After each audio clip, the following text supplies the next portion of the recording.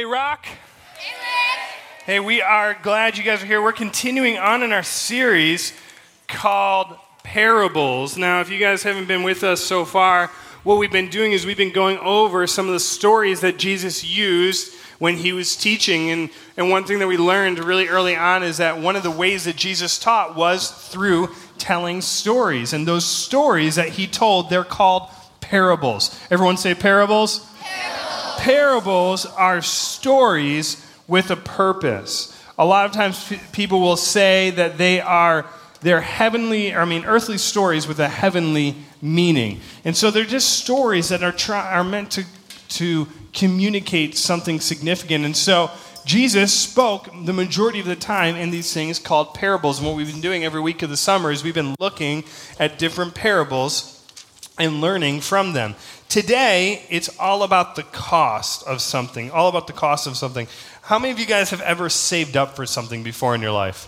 Okay? Yeah, hopefully some of you have. Like, even if it's little things like your parents say, hey, you want that candy? You're going to have to buy it yourself. Or, hey, you want that thing? You're going to have to buy it yourself. I can remember when I was in college, I really wanted an iPod. Right? I mean, how many of you, it's kind of funny to think, but now, like most of us, we have phones, and on our phones, we have like all of our music, or we have a subscription to all the music we can ever listen to through Spotify or Apple Music or something like that. But back when I was in college, you needed to buy an iPod, and your iPod was what you stored all your music on. And I can remember saving up and putting all my money from paychecks together and Christmas money together to buy an iPod. And I wanted to buy the nice iPod because they had just come out with an iPod with a color screen on it. And so I really, really wanted to buy the iPod with the color screen. I was really excited because they had this game called Brick Breaker on it. And Brick Breaker game on your iPod, when it was in color, I mean, it really popped. I mean, it was like way better than just playing in the black and white version. And so, and I can remember when I got it, I walked around like I was so cool. And guess what? I don't even know where it is today. And I saved up all this time, so long to get an iPod that today I essentially count as worthless. Or what will happen when you get older, you'll save up all this money for so long to buy a house. And then you get a house and you're like, this is my house.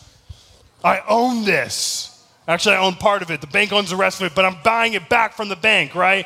And then something breaks in the house, and you're like, I don't want this house anymore. Like, Mom, that kind of a deal, right? Which is what you do normally when something else would break in your house. You just call for Mom or Dad, and they come running and fix it, right? That's kind of what happens. Or you save up, when you're 16, you save up money, and you buy your first car. And you get in your car, and you're rolling. You think you look sweet. You got the music bumping. Or Moana, whatever you like playing.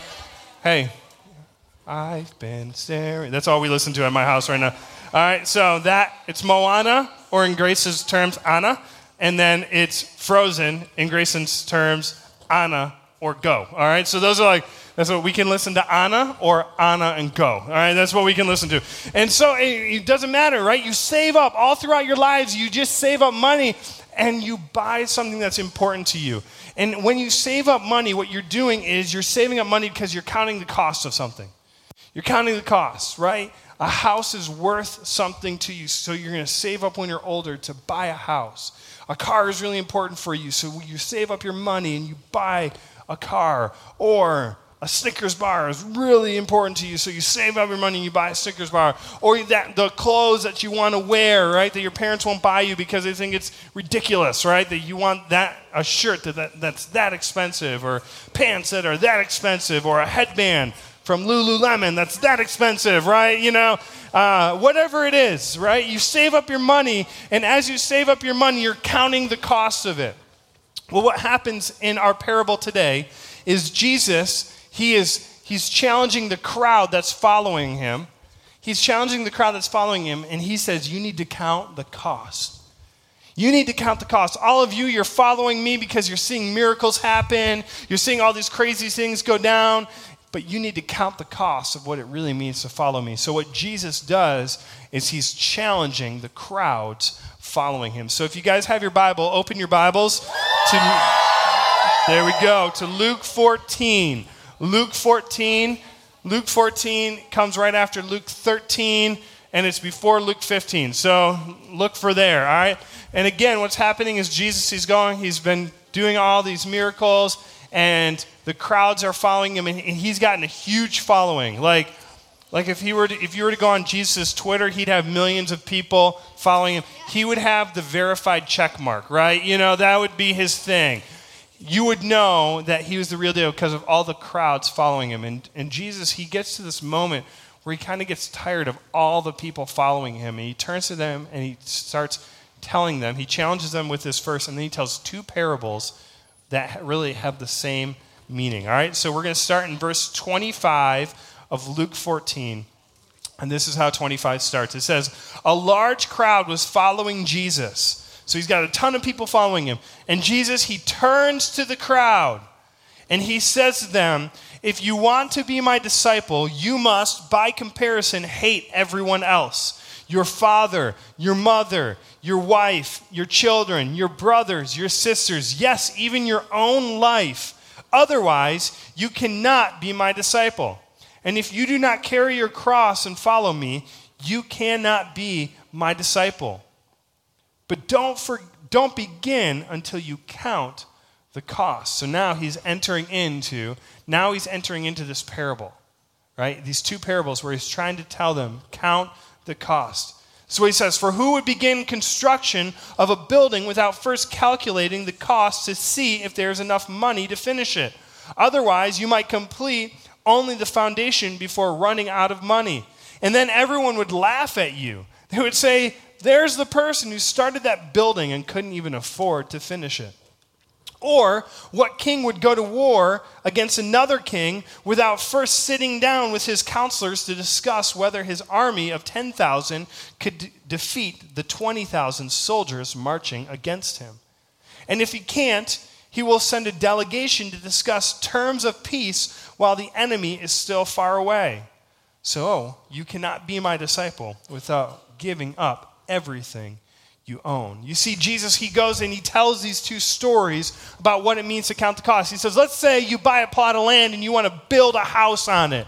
He says no one would do that without determining how much it'll cost to build a house. Like if you have $30 or like even $1,000, but a house is going to cost $200,000 to build, he's saying you're going to start and really quickly you're going to run out of money. And then when people walk past your house and they see only a hole in the ground because you had no more money to do anything else, they're going to laugh and they'll be like, look at that dummy. Didn't he count the cost? Or he says, maybe you don't understand the housing parable, but maybe you're like a fighter, you're a warrior, you like those kind of things. He says, what king would go to war against another king? What king would get into a fight with another king? Unless he determined that his 10,000 people could beat the other king's 20,000 people. He says, if you realize that you can't win, what are you going to do? You're going to go say, my bad, that whole thing, you're right. You were right, I was wrong, I can't be. You would go out and you'd send someone to wave the white flag to say, hey, we're cool, I'm sorry. You would not fight. And so what Jesus is trying to do to the crowd, he's saying, listen, you guys have not actually considered what it means to follow me. And so today, what I want us to do is I want us to discuss what the cost is of following Jesus. Because this is what Jesus is trying to communicate. Jesus is trying to show the crowd, do you even know what it means to follow me? What is it going to cost you to follow me? And I came up with two costs that I think Jesus highlights in this passage about the cost of following him. The cost for all of us to follow Jesus. Cost number one is this, that we must love him more than everything. Everything? Everything. I don't think that's what he's saying. Listen, when he goes and he starts telling this story, or he starts talking to the crowd, and before the story, he says, if you want to be my disciple, you must hate everyone else. And then he says, you must hate your father. You must hate your mother. You must hate your wife and children. You must hate your brothers and sisters. Now, some of you don't have a problem hating your brother or hating your sister, right? But some of you go, Jesus wants me to hate my mom and dad? Jesus wants me to hate like my future wife and my kids? That seems kind of weird. Like Jesus seemed loving, like Jesus seemed like a nice guy. That's kind of weird for him to say, hate everyone. Here's what Jesus says. Does he really mean hate everyone? No. He doesn't really mean you need to hate everyone. But what he's trying to communicate is this. Your love for Jesus needs to be so big.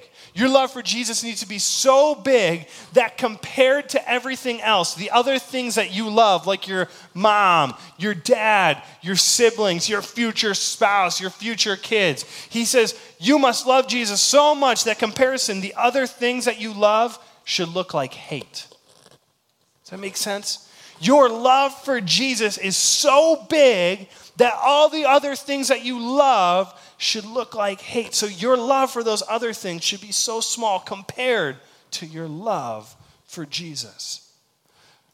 So should you hate your parents? Should you hate your siblings? Should you hate anyone else? The answer is no. Everyone say no. Okay, so when I get an email saying, Dear Rick, today Carson came home. Today, Matthew came home. Today, Ainsley came home, right? And said, Jesus said to her that she should hate me, right? What the heck? That kind of a deal, right? I'm going to say, no, they misunderstood, okay? They're liars. You should ground them, all right? That's what I'm going to say. But no, okay, so should you hate your mom and your dad, your brothers and sisters?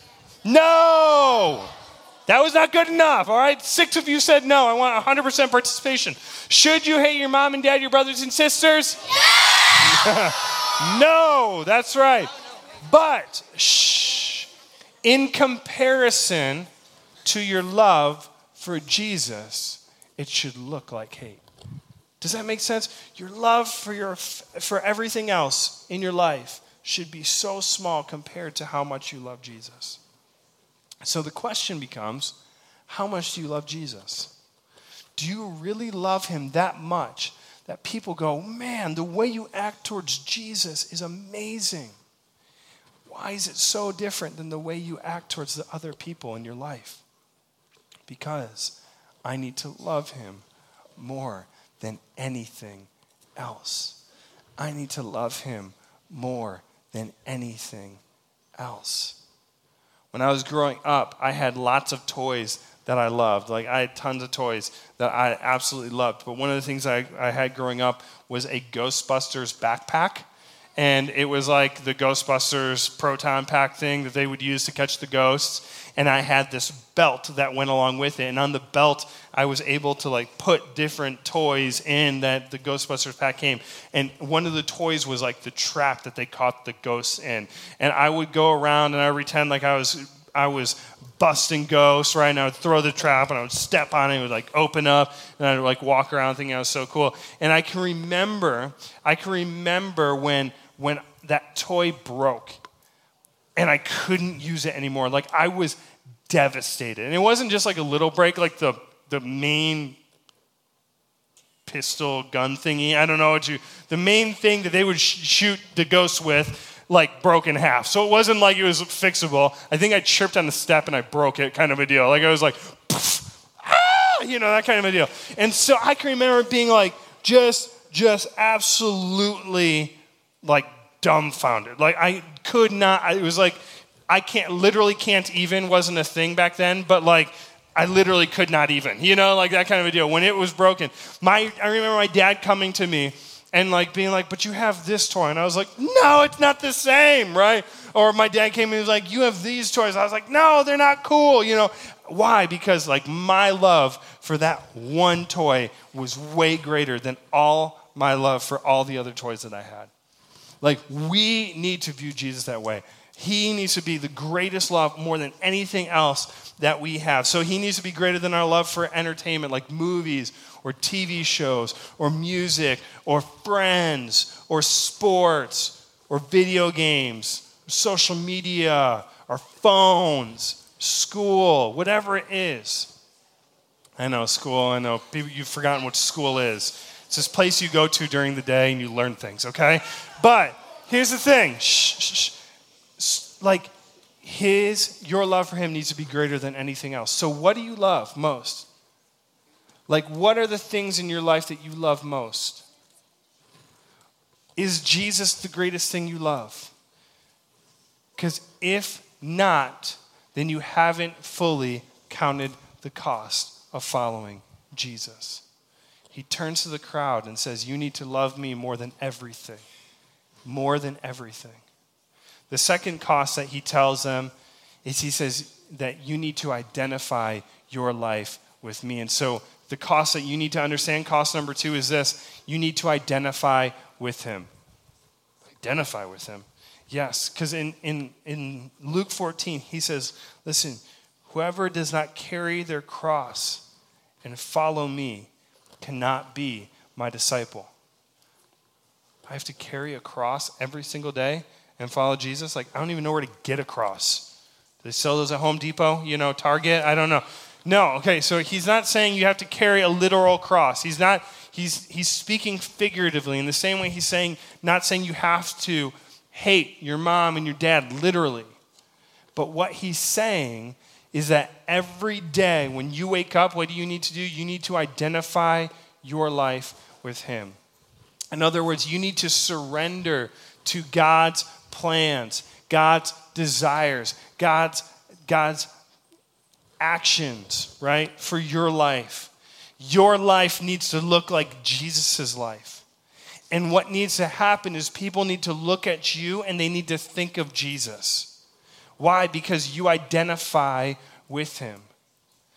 Right? When people think of Jesus, what's the main thing they think of? I would venture to say that the main thing people think of when they think of Jesus is the cross. And when people see a cross, my guess is what they see or think of is Jesus. And so what Jesus is saying is you need to take on this thing that people look at and think of me, and they need to look at you and think of him. That's what Jesus is trying to say. You need to identify every single day with him. You need to take on his character traits. You need to take on his heart. You need to take on his mind. And every day you need to come before Jesus and say, God, whatever it is you want to do in me and through me, I'm down for it. It might be hard, it might be difficult, it might be the unpopular thing to do. It might not be the best thing for my video games or for my sports, for my grades or whatever it is, right? But I love you more than anything else, so I'm going to identify with you. And Jesus is trying to get all the followers to say, you need to identify with me.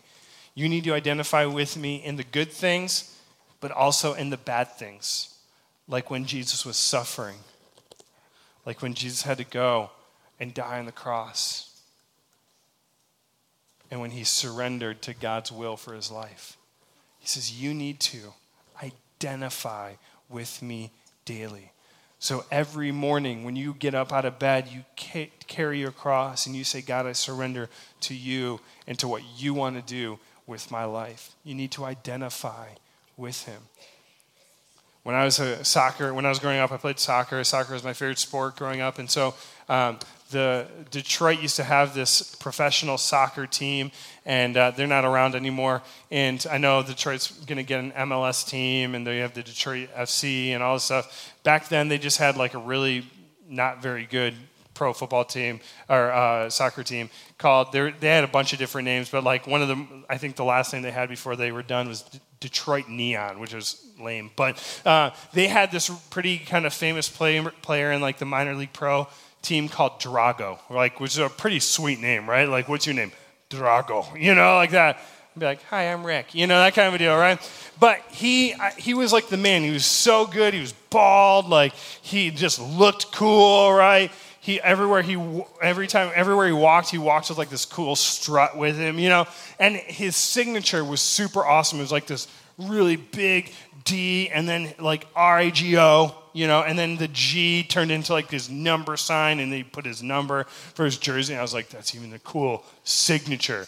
What does your signature look like, Rick? R-I with a heart on it, like that kind of lame, that kind of a deal, right? And so I just remember being like, I want to be like that guy, like I want to be short, no hair, that kind of a deal. Like I want to be a good soccer player, and I actually remember like I asked my mom, can I buzz my head so I can play like Drago? She was like, no, because you can't play like him, so. But I just remember, like, I wanted people to look at me and be like, Rick plays soccer like Drago. So I can remember, like, doing that, like, watching him play soccer and, like, studying how he like, went up and he was carrying the ball, how he shot it, right? How he played defense, all these things. I remember, like, wanting to be identified with him. So I would act like him, and I would do the same things, right? Pete, guys did this when I was growing up. Guys did this with basketball, but they would act like Michael Jordan. And Michael Jordan, one of his like signature moves when he would play basketball, when he would drive to the basket, he would stick out his tongue. And so all the guys I played basketball with, when they would drive to the basket, they would stick out their tongue. I'm like, it doesn't make you more aerodynamic, like it doesn't do anything. It just makes you almost lick me, that kind of a deal. Like, stop it. And so, like, right? And we do that even today. Guys probably don't imitate Michael Jordan as much, but they'll imitate Steph Curry, or they'll imitate LeBron James, or people will play football and you'll imitate your favorite athlete in football, or whatever sport it is, right? You do whatever it is, you imitate. Why? Because you want people to think of you or think of the athlete when they look at you. Well, it's easy when we talk about it with sports, but for some reason when we talk about it, when it comes to Jesus, it's more difficult. But when people look at you, they need to think of Jesus. When people look at you, you should be acting so much like him because you're surrendering every day to be more like him, that you are identifying with him. So what do people think of when they look at your life? What do people think of when they look at your life? My hope is that when people look at the Rock as a whole, and they look at each individual one of you, each of us, they think of Jesus. And this is why Jesus tells a story of this guy building a house. And this is why Jesus tells a story of this king going into battle. He says, you need to count the cost like these guys. You need to count the cost like these guys. You need to make sure that if you really want to follow me, Jesus is saying, if you really want to follow me, you need to count the cost. Don't just go and start building a house saying, I'm all in, and not count the cost. Don't go to war and just say, I'm all in, without counting the cost. You need to make sure that you've really counted the cost. So, the cost is, are you willing to love him above everything else? And are you willing to every single day identify with him? Have you counted the cost? My hope is that the Rock would be a group of people who have counted the cost. But this is what I really want you guys to remember. This is what I want to challenge you guys with today. And this is what we're just going to say the thought for the week is. The thought for the week is this, that following Jesus should cost you something. Following Jesus should cost you something. It should cost you a love for something. It should maybe cost you a friendship, or it should cost you not watching a certain TV show or watching a certain movie or playing certain video games or whatever it is. Following Jesus should cost you something. It should be surrendering your own will to support and to live out the will of Jesus. That's a cost. For me, when I first started following Jesus when I was a senior in high school, it cost me some of my friends. Because I didn't want to live the same way I was living and those guys were living. So what I did is I took a step back, and it cost me some friends. I didn't always watch the movies that were the cool movies to watch because I wanted to grow in my faith, and I knew those things wouldn't help me. And guess what? Even I went to college to do something for a living. I was going to go be in the business world. And then when I realized that Jesus was calling me to do something else, it cost me a career in something else so that I could become a pastor and hang out with you guys. So it's going to cost you guys something. It's going to cost you guys something. Following Jesus should cost you. If it hasn't cost you anything, maybe you need to ask yourself, have I truly counted the cost of following Jesus. I pray that we'd be a group who would be excited and willing to lay down things for Jesus because of who he is and what he's done. I'm going to pray for us, then we'll be done. But when I'm done praying, here's the deal. I'm going to give you guys instructions before we go out to watch the movie, okay? But let's pray first, then I'll give you guys some instructions. Let's pray. Father, thank you for giving us just this really cool story in the Bible of this guy who's building a house and this king who's going into battle that really just simply illustrate what it means to follow you and this challenge that Jesus gave to count the cost.